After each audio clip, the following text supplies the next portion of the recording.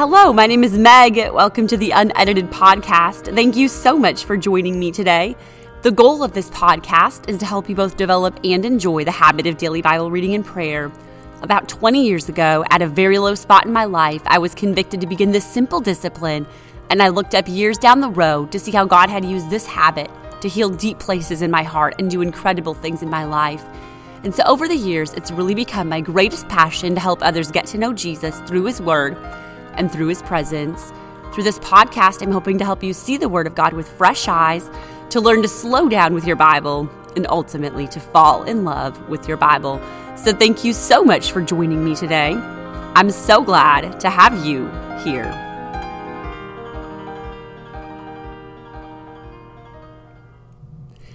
Today, I just want to start off by saying a massive thank you to everyone who has been so supportive of the book launch this week.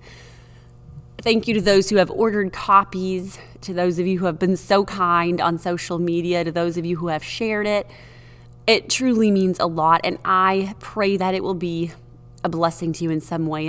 It's so simple, but I do pray that it helps strengthen or inspire you to a closer walk with Jesus. Today, we were going to talk about doctrine, or how to study for doctrine formation. That's what I had mentioned on last week's episode. But yesterday, I just felt so strongly redirected. I worked on the script for a while, and it just was not feeling right. And I have just felt to share a few simple reminders for your walk with God, and then a little thought that I wrote earlier this week coming out of Resurrection Sunday. It's been on my heart all week to share it on social media, and I just haven't had time to sit down and fine-tune it and make it the right number of words for an Instagram post. But I just decided to make the unedited version of it a podcast, and I feel that someone may need to hear it. It's called Down, But Not Out. And so a few simple reminders today, just 4 of them that I felt very heavily on my heart yesterday. The enemy is trying to cut us off from our power sources. There's a few power sources in our Christian walk. Number 1, the Word of God. Number 2, prayer. And number 3, the church or the body of Christ. And he will do anything in his power to cut us off from the Word of God. He will use excuses. He'll use busyness. He'll tell us we don't understand it.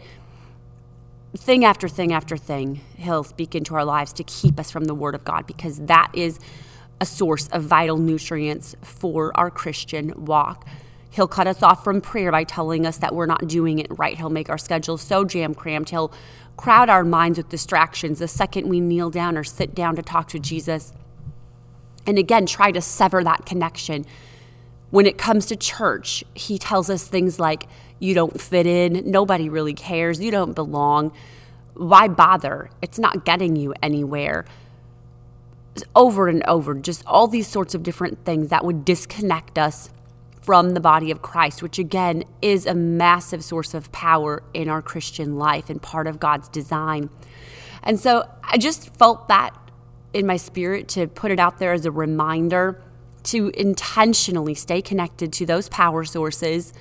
Do what is counterintuitive. Do what's the opposite of that voice that's lying in your ear, and stay connected. Just remember that an appliance cannot do what it was designed to do if the cord is severed. It doesn't matter if that cord is plugged into the wall. If it gets cut in two, a lamp cannot shine. And so it is so important that we maintain our connection. Number 2, prayer is the primary way that we unburden our souls. And I would like to add to that, journaling is another way of unburdening your soul. Yesterday morning, I had received some sad news and was just dealing with a lot of burdens in my mind. And I had a really good talk with Jesus. And then I just sat down and I made a bullet list of everything that was weighing on my heart. And there were 17 bullets. It was everything from teeny tiny stuff like how in the world do I fit walking in my schedule to much larger, more crushing things. But it really helped me just process. Sometimes when we're dealing with life circumstances, it all just accumulates and builds up, and it seems like this big, overwhelming mountain of impossibility. But when you verbally process and when you process on a piece of paper, it makes everything much more manageable, and it takes all the chaos that's going on in your brain and your heart, and it gets it out. Things are toxic when they stay trapped inside. And so, again, with that, I would refer you back to proof for the habit of daily Bible reading and prayer. There is proven statistics that show the power of journaling and just getting your heart on a page. And we certainly know that scripturally God invites us to unburden our souls and to pour out our hearts before him on many occasions. Psalms 55:22 says, "Cast thy burden upon the Lord, and he shall sustain thee. He shall never suffer the righteous to be moved." He cares about the grandest and the most minute details of your life. I just ran across the passage this morning. It was so interesting. I had quoted it to Jesus on the way to church, that he sees the sparrows that fall. And the very first scripture I opened my Bible to was Matthew 10:29, where it says, "Is not a sparrow sold for a farthing?" I'm misquoting it. You can look it up. But God really does. He sees the sparrows. He knows the number of hairs on your head. He knows the number of hairs on my head. And he invites us to bring every anxiety, every worry, every burden, every fear, every concern, every care to him. What an incredible invitation. And let's take him up on that. Prayer and journaling are how we unburden our souls. Number 3, the Word of God is the primary way that God speaks to us. And obviously we don't read the Bible simply just to hear from God, but it is a massive way that God speaks to us. I know that he speaks audibly on certain occasions. Very, very rarely. He speaks through the preached word. He speaks through impressions. He sometimes speaks to us through others. But his word is the primary way that he speaks to us. And so often we speak to him, again, in prayer, and he speaks back to us through his word. And that's why Bible reading and prayer go hand in hand. And I just felt to put that simple reminder out there that he will answer us back through his word. And the enemy is going to do everything in his power to discount the word of God. But it is still the sword of the Spirit. It's still how we cut the enemy's legs out from under him. It's still how we diffuse his arguments. It's still how we counter his lies. It is still what we use to battle. It's still how we eat spiritually and stay strong for this journey. If we are not consuming mass amounts, or at least some, of the Word of God, we will grow weak in this journey, and we will give up, or we will turn around, or we'll be so distracted that we cannot make it to the end. And it is still the Word of God that heals. I love the scripture that says he sent his word and healed them. And so don't forget the power of the Word of God. And going back to that first reminder, the enemy's trying to constantly cut us off from it. Reminder number 4, the enemy wants to take our eyes off of eternity and put them on the temporal. When it all boils down, at the end of the day, eternity is what matters. The enemy is daily trying to shift our perspective to so many things that are temporal, that are temporary, that are earthly. Yesterday, I read the scripture in 2 Corinthians chapter 4 that says, For which cause we faint not, but though our outward man perish, yet the inward man is renewed day by day. For our light affliction, which is but for a moment, worketh for us a far more exceeding and eternal weight of glory, while we look not at the things which are seen, but at the things which are not seen. For the things which are seen are temporal, but the things which are not seen are eternal. So Paul instructs them to look to eternity, that whatever we're enduring right now is doing something so valuable that's going to be an eternal weight of glory. And we have got to be so intentional to remember that the word promises an end of all things, that it tells us that Jesus is coming back for his bride, for a church without spot or wrinkle or any such thing. He's coming back for those that have been covered by his blood. And we have to be looking for his return. It says, unto them that look for him shall he appear the second time. We are called to lay up eternal treasure that can never be lost, that can never decrease in value. And the enemy is constantly trying to allow us to forget that, or cause us to forget that, and to look only at what we can see, only at the here and now. But let's just keep eternity in mind. Let's keep our souls in mind.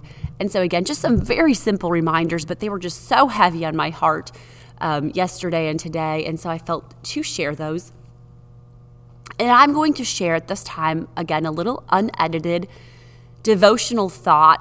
This really is just a quick framework that I jotted down to reconfigure for Instagram, which is sometimes how I do it if I'm going to post a little thought on Instagram, just because I'm so much more used to writing with a pen than I am on a phone or on a keyboard. And I just have it on my heart to share it for whoever needs it. Life has a way of knocking the wind out of our sails at different points and for so many reasons. It could be loss. It could be, just a million different things. There's times where the wind gets knocked out of our sails or out of our lungs, but that is not the final answer. And the enemy loves to take those moments where we're down and say, oh, look, it's the end of the story. But down moments are not the end of the story. And I don't know if you're down today. Maybe you're in a good season, but I'm sure there's someone who may listen to this that is feeling knocked down. It's not the end. Be faithful. Stay committed to Jesus. Stay committed to spiritual disciplines. Keep looking up. Keep looking for his appearing. Keep doing what's right. And keep walking with Jesus all the way to heaven.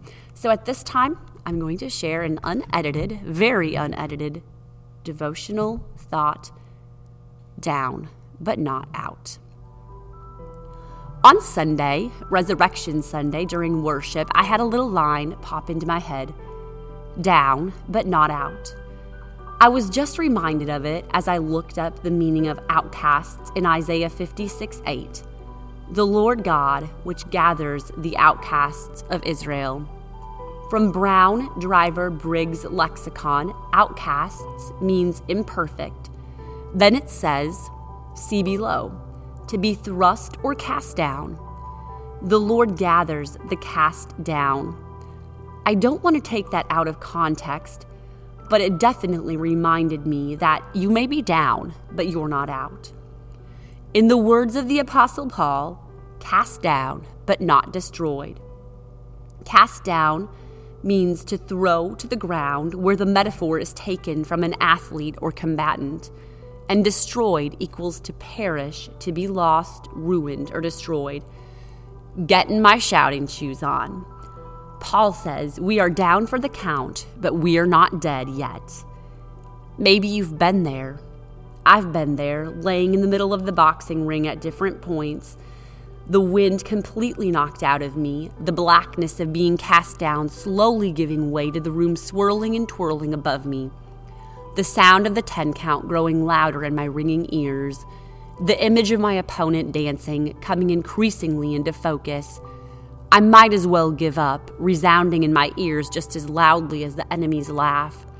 He's assumed the story was done on a few occasions, but I was down, but not destroyed.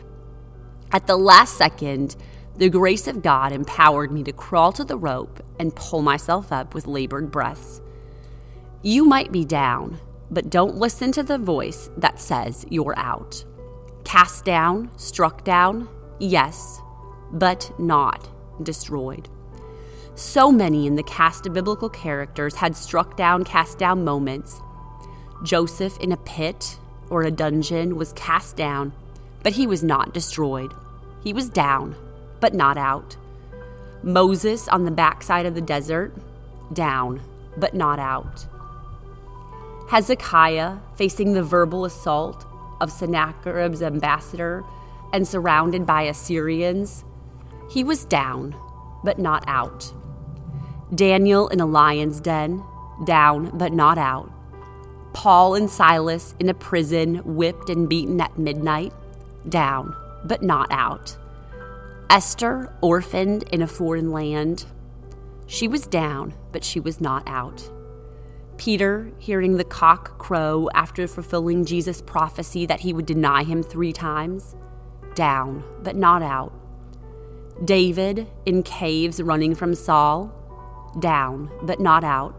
Shadrach, Meshach, and Abednego in a fiery furnace. They were down, but not out. Samson with a haircut grinding at the mill. Samson was down, but he was not out. Job facing the devastation of loss and grief. Down, but not out. Jesus on a cross and in a tomb. Down, but not out. You or I facing season changes, loss of loved ones, the voices of enemy and flesh saying you might as well give up, wrestling through more questions than answers, processing grief or failure or uncertainty, feeling disconnected, overlooked, abandoned, persecuted, facing diagnosis or chronic illness, trying to walk the road back to God, figuring out what next. We are joining that long list of God's people who were down, who were cast down, but not destroyed. We are being added to the record of those gone before us who were down, but not out. Micah said it well, "Rejoice not against me, O mine enemy, for when I fall, I shall arise." I'm down, but I'm not out. I can hear the words echoing from Jesus' tomb, "Rejoice not against me, O mine enemy." I'm down, but I'm not out. And I hear the words from our lives, "Rejoice not against me, O mine enemy." The ceiling might be circling above me. The memory of your boxing gloves is slowly coming into focus, and I hear your maniacal laugh. But I'm just down, not out. I'm about to crawl to the ropes and by the grace of God pull myself up one more time. Struck down, but not destroyed. Gathered by the one who gathers the outcasts of Israel. Down, but not out. So again, just a very simple, little, mildly redundant thought. But I just felt to share it today. Maybe it's just for one person, but it was on my heart. And so if you're in a season of down and life has been overwhelming or chaotic or blindingly or painfully crippling, just keep doing what seems counterintuitive. Stay connected to your power sources. Stay connected to the Word of God. Stay connected to Jesus through prayer. That is how abide in Him. Pour your heart out in prayer and in a journal. Read and study the Word. Remember that is how God is going to minister to you most of the time. That's how He's going to speak into your life. That's how He's going to talk back to you. And keep your eyes on eternity. That is what really matters. Those are the things that we have to do in down seasons. And David said this. He said, "When my heart is overwhelmed, lead me to the rock that is higher than I." If you're down, you are not out as long as you crawl over the rope and get back up. You might be down, but you are not out. Thank you so much for joining me today. I look forward to meeting up with you again next Friday. If you have questions or to download a typed or a handwritten transcript of today's entry, you can visit megunedited.com. For now, go grab your journal and your Bible. This is Unedited. This is for you. Happy Saturday.